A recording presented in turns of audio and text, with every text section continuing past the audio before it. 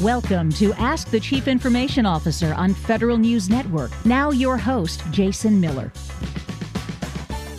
My guest today is Claire Martirana, the Federal Chief Information Officer. Always a pleasure to catch up. Thanks so much for taking the time. Yeah, thanks so much, Jason. Really excited to talk to you today. You know, the American people have been waiting, and today we are delivering some really exciting policy guidance on delivering a public-first digital experience. So this has been something we have been working on for over a year, building on some previous activities that the entire team has been working on. And we're excited to have a conversation with you about what's included in this guidance and how it is really going to transform the way the federal government interacts with and really delivers for the American people. We are trying to think big. Since the beginning of this administration, we have been focused on making sure that we are putting our customers first and delivering for all Americans across all abilities and really trying to drive digital as the default for how we operate the government. This is a 10-year transformation framework, and it has more than 100 actions and standards to help federal agencies design, develop, and deliver modern websites and digital services that are trustworthy, accessible, easy to use, and it's really an exciting moment for us. So there are some key components that this guidance will allow the American people to do. They should know when they're interacting with an official government website. Today, it's hard. You get search results, and there's hundreds, millions of search results for one question that you ask. And this will actually help all Americans with clarity around if they're interacting with a government website. We will also focus on getting the best answers to top questions in language that people can understand. They will be able to access government online services no matter what their ability level is. So we will be continuing to focus on Section 508 and all of the accessibility guidelines that the team has focused on for many years, but this is really going to be catalytic in improving. And then use government websites. The public should be able to use these websites on their mobile device. We need to meet them where they currently are in a way that works for them. A key part of this is multi-channel. Many people will be able to access these products and services through digital technology, computers, phones, et cetera. But there are still some people that are going to want and need to talk to somebody on the phone, stop in an office, and we will make sure that this is intersectional with those multi-channel experiences. So we are really helping have access to all of this. Thanks, Claire. Appreciate that explanation. Let's take a half a step back. The guidance has been in the works for several years now. Tell us a little bit about the goals of the guidance. We have some immediate agency and government-wide actions, top things that agencies will need to do in the first 180 days of this policy guidance. I say to my team all the time, you can't manage what you can't measure. So one of the top things that we'll be doing is identifying and assessing top public-facing websites and digital services, and for prioritization. We will be assessing common questions and top web content to make sure we eliminate duplication and that we are optimizing government content for SEO. And we will also be inventorying public-facing services and assess top tasks so that we can figure out if they can be digitized into self-service options for the public. Whenever you create a guidance like this, there's a lot that goes into it. How'd you work with agencies, the CIO Council? How'd you go through the critical steps to get this out the door? We have coined the term, I think, human-centered policymaking, right? We have been working really closely with our agency partners, making sure we understand that each agency, they're on their own unique journey based on their technology stack, the types of benefits and services that they deliver. So we have been working with the multitude of agencies. And as we have some agencies that are very forward-leaning technically, they have really competent teams, and they've been on this journey for several years, many, many years. We have other agencies that are just beginning, and we are making sure that we are doing user testing, that we are gathering data that they have been working on for many years, satisfaction scores, et cetera, to really assess where we can help them start on the journey or optimize the journey that they are currently on. Claire, I was reviewing the guidance, and there's several different sections to it. There's a lot of pieces and parts to this memo. Let's start with the focus on analytics. What should agencies know about it? What do they have to do? Analytics are really critical for us, making sure that we can understand how users are utilizing these different digital properties, where we have abandon rates, where we have opportunities to really deliver a better, more seamless experience for customers. Accessibility is a very large focus for us, making sure, as I said, that Section 508 accessibility standards are followed. Brand is something that is really challenging because it is very difficult if you're going on a multi-agency journey where you might have to complete tasks in 2, 3, 4, 5 different agencies.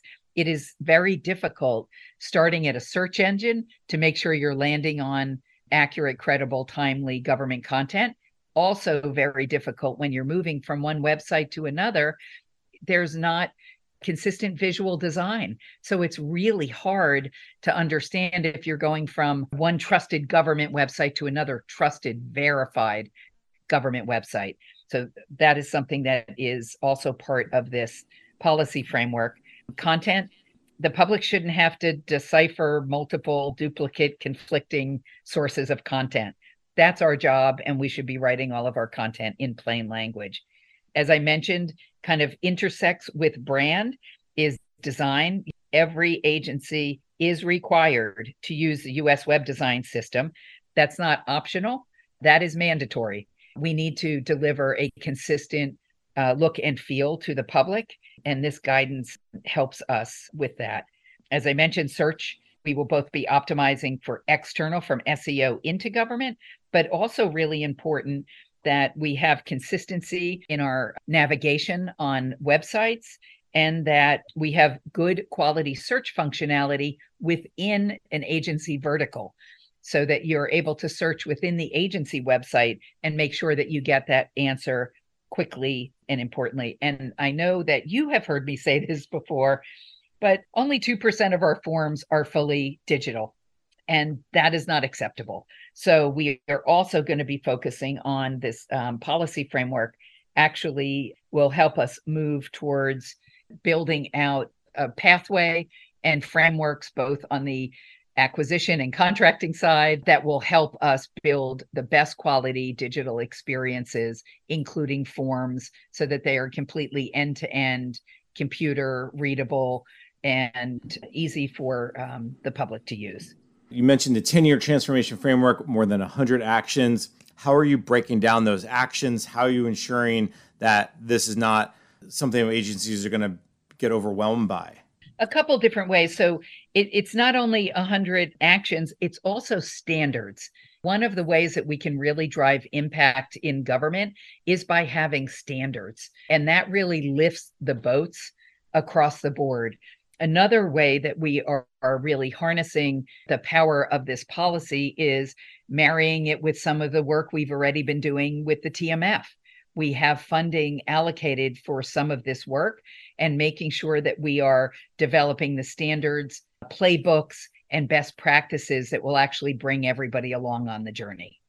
What's the governance / oversight / what's the teeth in the policy to, beyond the fact you're saying do it, which is always helpful?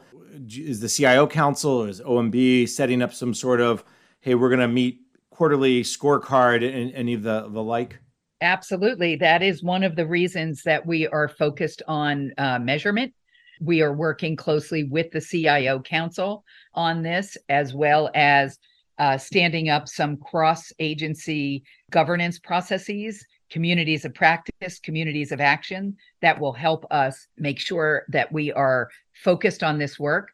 Also, within 90 days, the CIO Council is going to establish a digital experience subcommittee of the CIO Council that is going to help us focus on this work, share the key learnings across the CIO community so that we can not only help the 24 CFO Act agencies, but we can also bring along all of our colleagues for this all of government effort. One of the things is you talk about the CIO Council Digital Experience Subcommittee. Do we know who's going to lead that yet? Is that still to be determined? It's still to be determined, working with the current CIO Council. We have several subcommittees and have folks putting in a lot of effort. So want to make sure that we are getting the people that are leaning into this involved and excited about what we're doing. All right, I know more than will come further down the road, as you said, about 90 days to set that up. So maybe by the end of the year. Claire, on that note, let's take a quick break. When we come back, we'll continue to discuss the 21st Century Idea Act, new guidance that's just come out. My guest is Claire Martirana, the Federal Chief Information Officer. I'm Jason Miller, and you're listening to Ask the CIO on Federal News Network. Welcome back. You're listening to Ask the CIO on Federal News Network. I'm your host, Jason Miller. My guest today is Claire Martirana, the Federal Chief Information Officer. As you go through this and all the different pieces and parts, analytics, accessibility, brand, as you said, a lot of this stuff has already been in the works. It sounds like the goal here is to bring some consistency to the application, right? Like we've talked about mobile first for a while. We've talked about the web design standards have been out there. The use of the .gov domains, that's, again, maybe a little surprising that most agencies are already using the .gov domains, and it's probably the subdomains that really may be more challenging. When you look through this, where do you see some of the biggest lifts for agencies, and then the opposite, where do you see some of the areas that we're doing pretty good across the board already, and there's maybe some tweaking that just needs to happen? We do have a lot of agencies that actually do work on .gov, that are currently on .gov domains. We are also working to make sure that the existing federal website standards align with this guidance, right? We're not trying to pile additional guidance on top of other guidance. We have clarified that guidance, and the updates will also include guidelines for branding, content, search, US web design system, et cetera. And while this has been, some of these shared frameworks have been around for a while, the new numbers that we have, Jason, we're not meeting the public's expectations. 80% of federal websites do not use the US web design system. So we have a long way to go. 45% of federal websites are not mobile friendly. It's just not acceptable in the 21st century that the United States of America is not delivering this quality of services to the public. And we can do it if we work together, both leaning in on this policy framework, making sure that we were listening to our agency partners, making sure that we are working with our industry partners, which is mission critical in this. We can't do this alone. This has to be an all of government, private sector, public sector partnership, that we make a decision in the United States that in the 21st century, we should be able to have digital by default services. You mentioned the TMF, because I think that's the next thing people are going to start asking is, okay, great, these are great ideas. I don't have any money for this. Very similar to Zero Trust, has this been in the works, for instance, for the 2024 budget request, the 2025 budget that you guys are putting together currently? Is that all part of it? And then is there any, I think a year ago, 15 months ago now, you all talked about for the TMF board, you as the chairwoman talked about, we're going to allocate about $100 million for CX efforts, customer experience efforts. And I know that's part of it. Is there anything the TMF board is doing to start to push this out a little more quickly? You've made some awards, whether or not they're 100% in that 100 million or not, but there's made some awards for CX type of things. What's the TMF board doing to help jumpstart some of this effort? And then we'll talk more broadly about budget as well. The TMF board will be actively involved in this. We do still have the $100 million CX allocation that is available. We have not spent that down really at all. So we were really surprised that we did not have people banging on the door trying to get, their website modernization efforts moving forward. But we will continue to work on that and make sure that we are tying funding to this policy. So one of the things that we learned through the work that we've been doing for the last 2 years with our budget colleagues at OMB is on cybersecurity, right? Cybersecurity is a priority of the administration.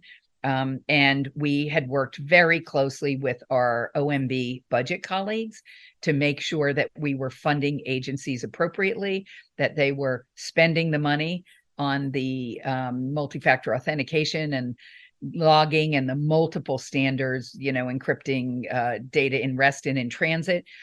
We started some of this work through our spring guidance, and we're signaling to agencies through FY25 spring guidance that these are important administration priorities and that we need to tie together our budget, the opportunity for us to focus our spending to drive the greatest impact possible. Claire, a lot going on. The question that comes up often, obviously, around this guidance is what took so long, which I know some of that is pandemic related. Some of it is cyber related. I think we've talked about this in the past. So what's the message to agencies who've said, well, we've been waiting for the guidance or we haven't been waiting for this guidance? So how do you ensure to them that this is not just, oh, you're telling me something I've already been doing, but this is now will have a bigger impact than just, oh, it's another OMB memo, another thing I have to do? Well, we're at a really important time, Jason, in our community. We've already been working with our agency partners on many component pieces of this.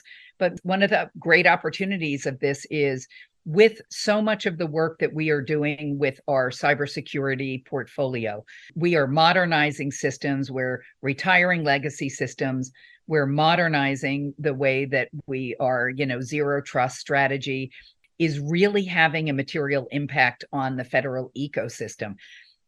Customer experience, digital experience, and IT modernization are riding along with cybersecurity. You can't separate these because if you're going to modernize a system in order to put in the right security framework, you had better be designing with your users. You had better be really modernizing your entire ecosystem. So this has been a journey that the government has already been on and our agency partners have been working hard on.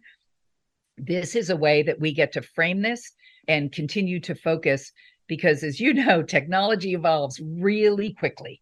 And this needs to be a longer term roadmap, not a bunch of short-term policies that people can choose to do or not to do. This is not optional. It is not optional that we are not digital by default. And it is time that we are focused on this as a community, our civic tech community, our vendor community. We have to bring everybody together, working together to actually drive this change that will revolutionize the way that the American public interacts with our digital ecosystem and our government. And that will help us build back trust. All right. Claire Monterana is the Federal Chief Information Officer. Claire, it's always a pleasure to catch up. And congratulations for getting this initial weight off OMB shoulders. And now you have new weight on your shoulders. We're looking forward to it, Jason. Thanks so much for your time. We need to take a break. When we come back, we'll shift gears and talk about the Federal IT Acquisition Reform Act, or FITARA. I'm Jason Miller, and you're listening to Ask the CIO on Federal News Network. Welcome back. You're listening to Ask the CIO on Federal News Network. I'm your host, Jason Miller. For this segment, I talked with Andre Mendez, the Commerce Department's CIO. I caught up with Andre after he spoke at the recent FITARA 16 roundtable. Andre, first, let me just say thanks for taking the time. We just got out of the FITARA roundtable. Commerce got a big congratulations. A couple thoughts on the latest set of scores. Where did you feel like you guys made some good progress? Where do you feel like there's some efforts that still need to go forward? In general, I'm pleased with the report. I think that our EIS score is going to continue to be a little bit of a burden for us because of one of our agencies that's the largest one, NOAA, has some intrinsic challenges with their geographical dispersion and the age of some of their connectivity. So that's going to continue to be an issue. On the FISMA side, I think that also continues to be a bit of a challenge for us because a lot of the newest mandates in terms of zero trust architecture, multi-factor authentication, data encryption, so on and so forth, run firmly against some of our legacy platforms that are not easily adaptable to that. and where the effort in order to make them comply with that would be enormously expensive and probably counterproductive from a mission standpoint. So otherwise, we're doing okay. I have the feeling next year we will continue to improve, and I look forward to getting to an A as well. But I also I think it's important for people to understand that if everybody gets an A, then the document itself, the tool, stops being relevant, right? It is a continuing process where the criteria change and you might go backwards instead of forward because it's a new thing that you need to adapt to. And so, we look forward to the next iteration.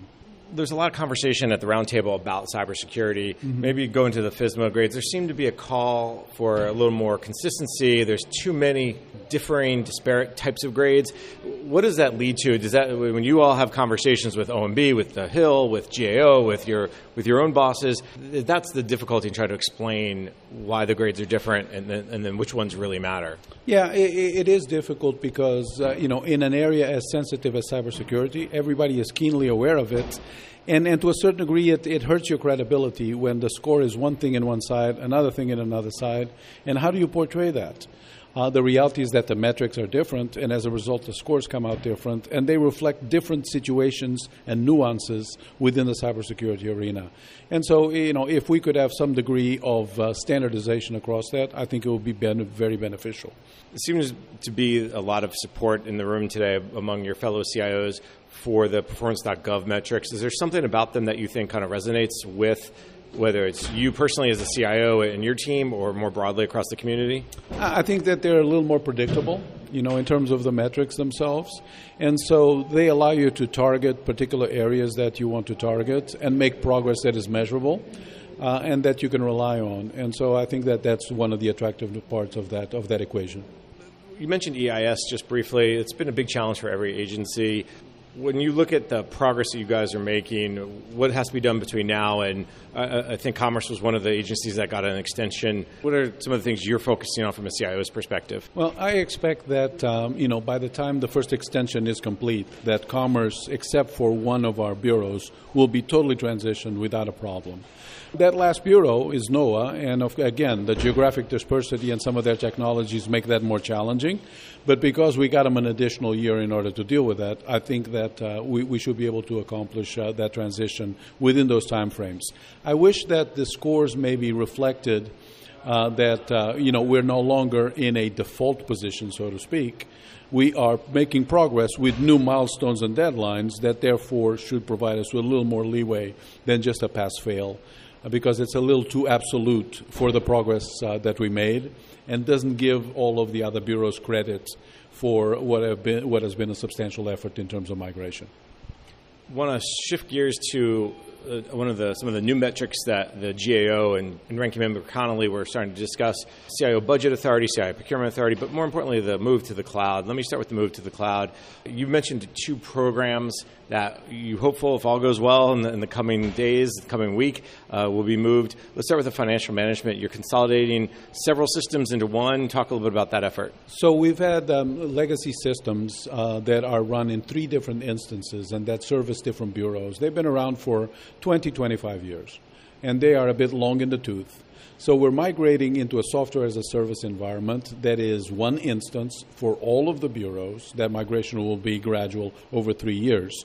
But that is basically being done without customizations, so that we have the interfaces to other systems, but otherwise we're relying on out-of-the-box functionality. And we think that that's going to be a major leap forward for us. One, because it's software as a service and effectively obviates 3 data centers over a certain period of time.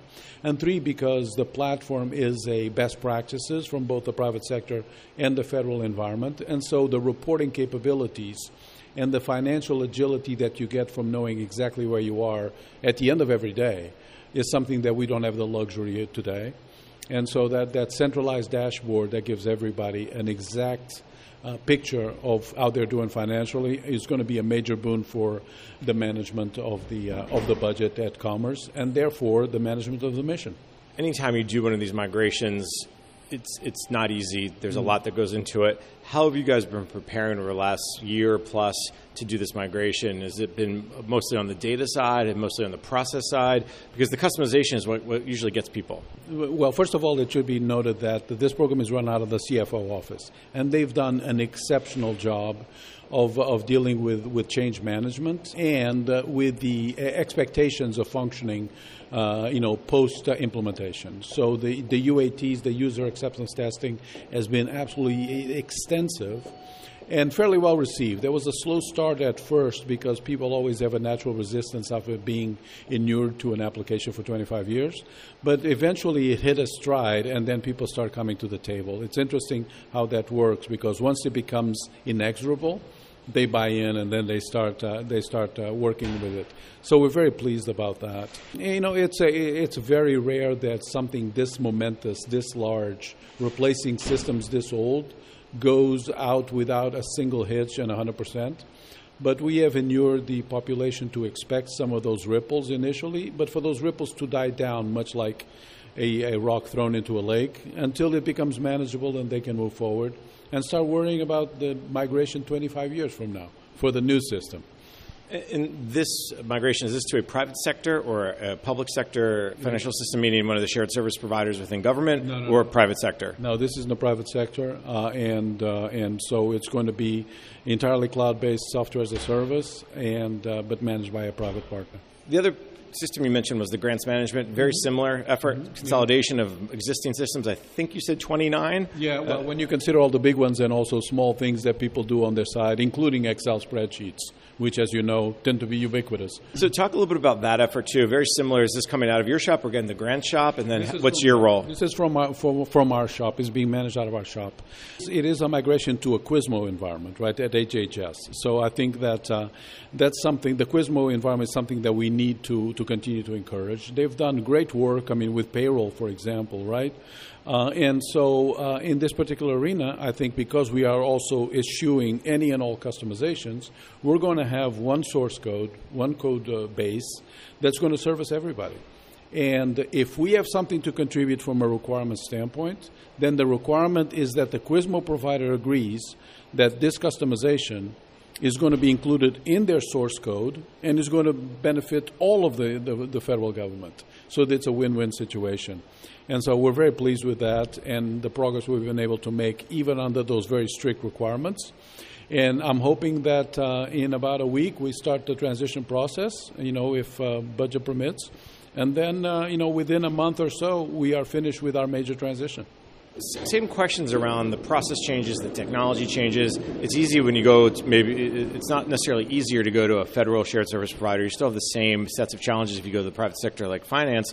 How did you work with HHS to ensure that your process and their processes matched up and you weren't trying to customize their processes or they were forcing you to change everything, which, again, as you know, change management, that's where things fall apart? So that has been a very rewarding proposition. The ERA team at HHS is consummate professionals.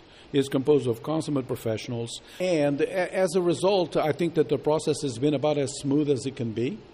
We had a couple of hitches in terms of interfaces to the financial system, but otherwise it has been remarkably smooth over a period of time. And considering that we went through the pandemic, I don't think that made it any easier, but we are coming out of the other side, I think, relatively unscathed with that and in good shape. In both of these migrations, both the financial one as well as the grants one, I imagine you've calculated or looked at some percentage or some real cost, either savings or avoidance. Is that going to enable you as the CIO to take money from here and put it over there for other IT modernization, or will it just be maybe the cost may be the same, but you're getting better services, more capabilities? How do you measure what are some of those metrics? In the grants arena, there's a dramatic cost avoidance because maintaining all of the other legacy systems have become increasingly more expensive. Because the platforms could not properly be supported. You have to run all kinds of efforts from a cybersecurity standpoint to insulate them. And so from that standpoint, I think our return on investment will be very fast. So that's a great thing. Now, most of those savings and cost avoidance will be gathered at the bureau level. And so we have to continually sell them on the idea that there should be some degree of a reinvestment into modernization so that we can continue moving forward and create effectively a virtuous cycle savings in cost avoidance and investment into new stuff so that we accelerate our migrations. And finally, the last bit I just want to touch upon is you also mentioned moving off some mainframes. Talk a little bit about that program as well. This is a common challenge among a lot of agencies who have these old legacy systems. As you heard Ranking Member Connolly say, some as far back as Lyndon Johnson, which I know some go even further, I believe, than Eisenhower. So you guys recently got off some mainframes. The USPTO under Jamie Holcomb's leadership has done a remarkable job of obsoleting some of the old platforms and migrating to new environments and effectively leapfrogging them from mainframes to a cloud environment, which is the best possible scenario. And so, and some of those retirements were mainframes, Data General and that Unisys type stuff that has been around for a long, long time. And so those are very, very rewarding. And they have done, at least so far, knock on wood, without disruption to the mission, which is, of course, always important. All right, Andre Mendez, always a pleasure to catch up. The Department of Commerce CIO, thank you very much. Thanks, Jason. Take care. We have to take a break. You just heard from Andre Mendez, the Commerce Department's Chief Information Officer. I caught up with Andre after he spoke at the recent FITARA 16 roundtable. I'm Jason Miller, and you're listening to Ask the CIO on Federal News Network. Welcome back. You're listening to Ask the CIO on Federal News Network. I'm your host, Jason Miller. For this segment, we switch gears again. We talk to the Army about its move to Zero Trust. My guest is Colonel Michael Smith, Director of the Army Functional Management Office for Zero Trust and the Director of the Unified Network Task Force. Colonel Smith, thanks so much for taking the time. Yeah, thanks for having me, and open to any questions you have. We're going to talk a lot about Zero Trust, of course, because that's the hot topic that we hear, not just in industry, but across government. And I'm going to ask you to start maybe with this idea of Zero Trust applying to the tactical network. That seems to be the long pole in the tent for not just the Army, but probably for all the military services. How are you starting to address that? What are some of those things you're doing to say, okay, how do we take these concepts, these capabilities, and apply it to an environment that's not necessarily that friendly to some of the Zero Trust and some of the typical cyber capabilities we'd have on a command or a post? We have to focus on the operational warfighter environment, which typically passes into a DDoS environment, a degraded, disrupted, intermittent, and limited bandwidth environment. So from that perspective, we are not able to leverage the majority of the capabilities that we put in the enterprise side of the house. We have to leverage what we can from the enterprise and develop add-on solutions for a tactical environment that achieves the same outcomes within the enterprise. So challenging. We've completed our enterprise gap analysis.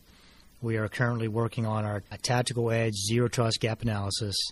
We did not have 12 to 18 months to do this analysis, so we're going to perform this in a very deliberate manner, but very expeditiously, and hopefully within a couple months we will have a very good product that is very definitive on where we need to apply some resources within the tactical space.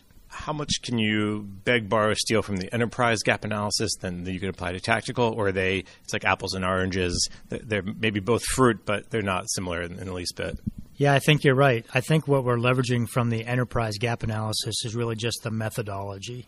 We're going to apply that same methodology, and it's really just aligning the pillars and the capabilities with the existing capabilities in our infrastructure, and then developing a construct where we're doing analysis of alternatives to divest of specific technologies and or invest or partner with other academia, industry, sister service, et cetera.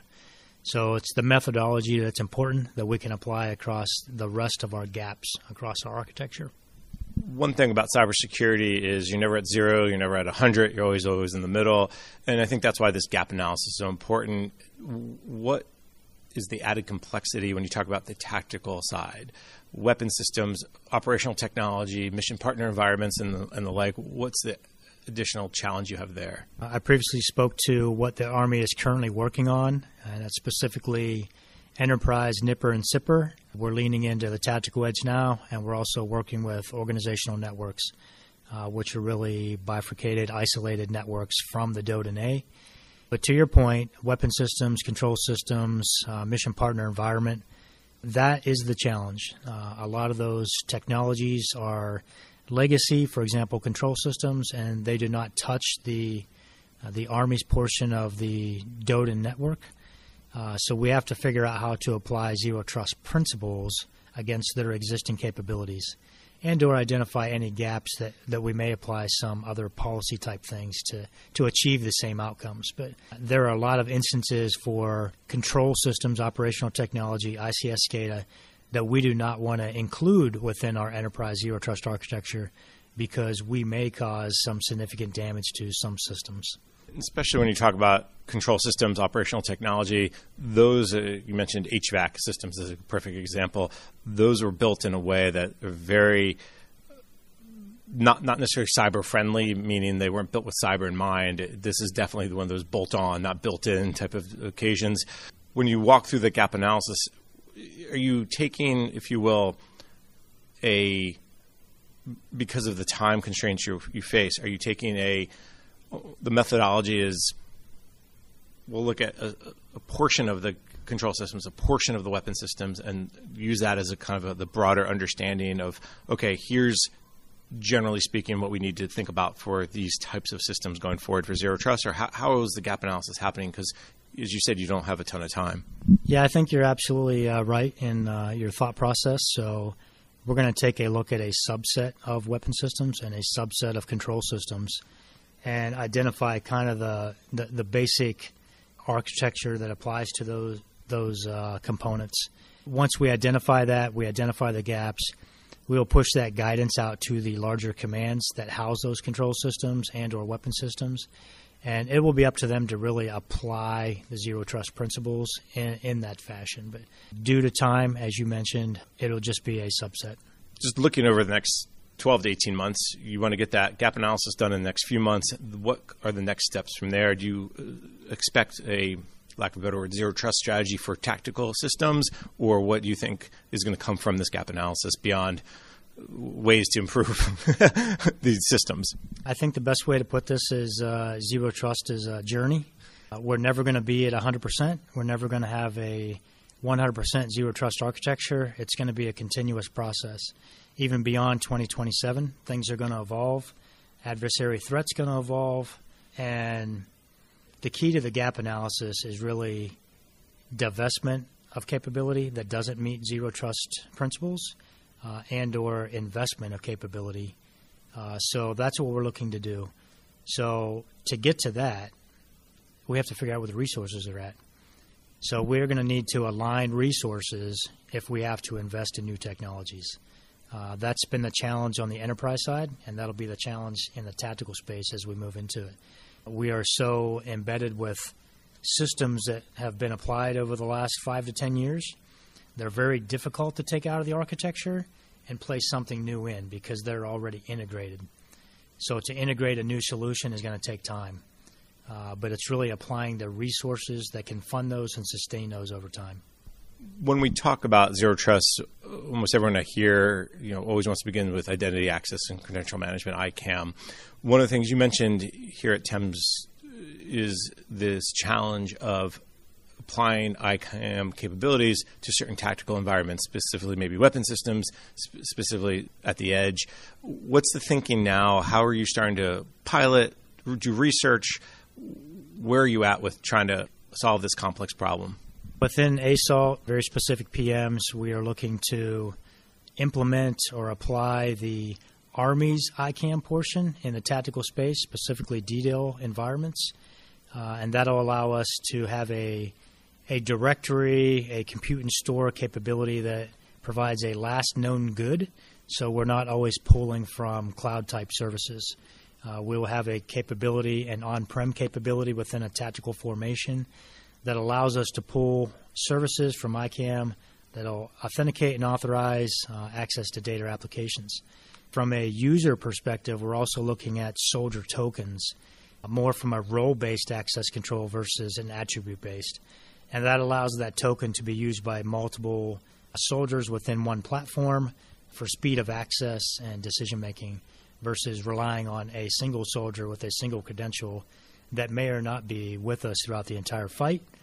So we're doing role-based soldier tokens that can be used expeditiously. You mentioned you all are working closely with PEO soldiers, so I don't know if this is something more in their world, but it's always of interest when people say, well, what will happen to the common access card? What will the future look like?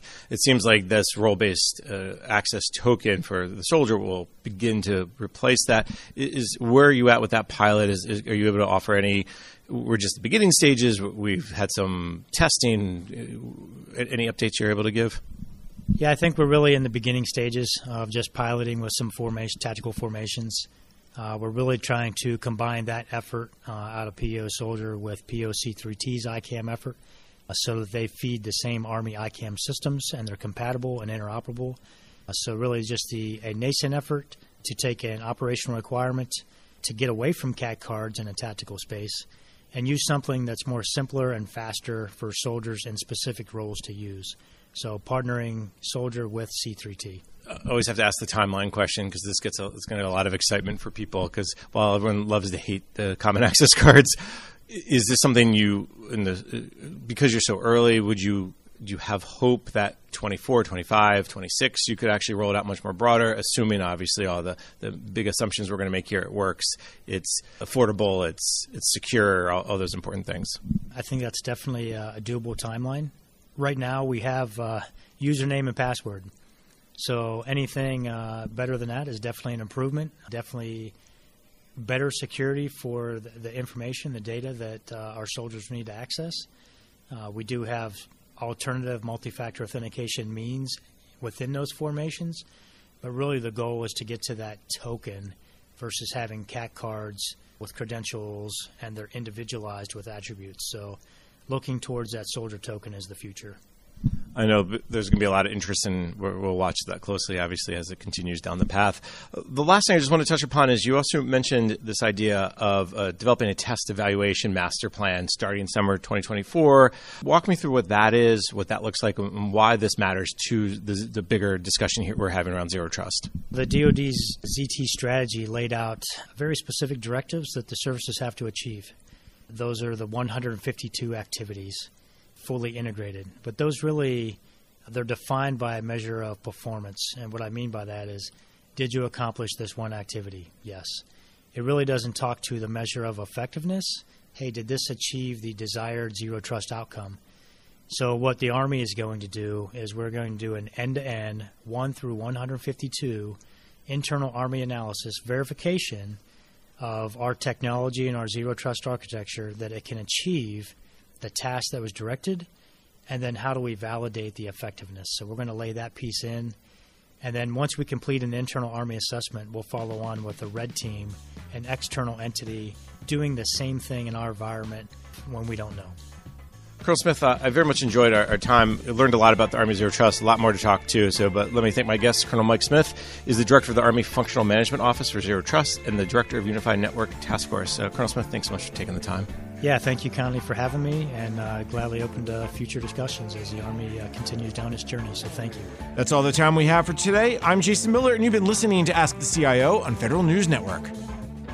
You've been listening to Ask the Chief Information Officer on Federal News Network. Tune in Thursday mornings at 10 or subscribe to this show on iTunes or Podcast One.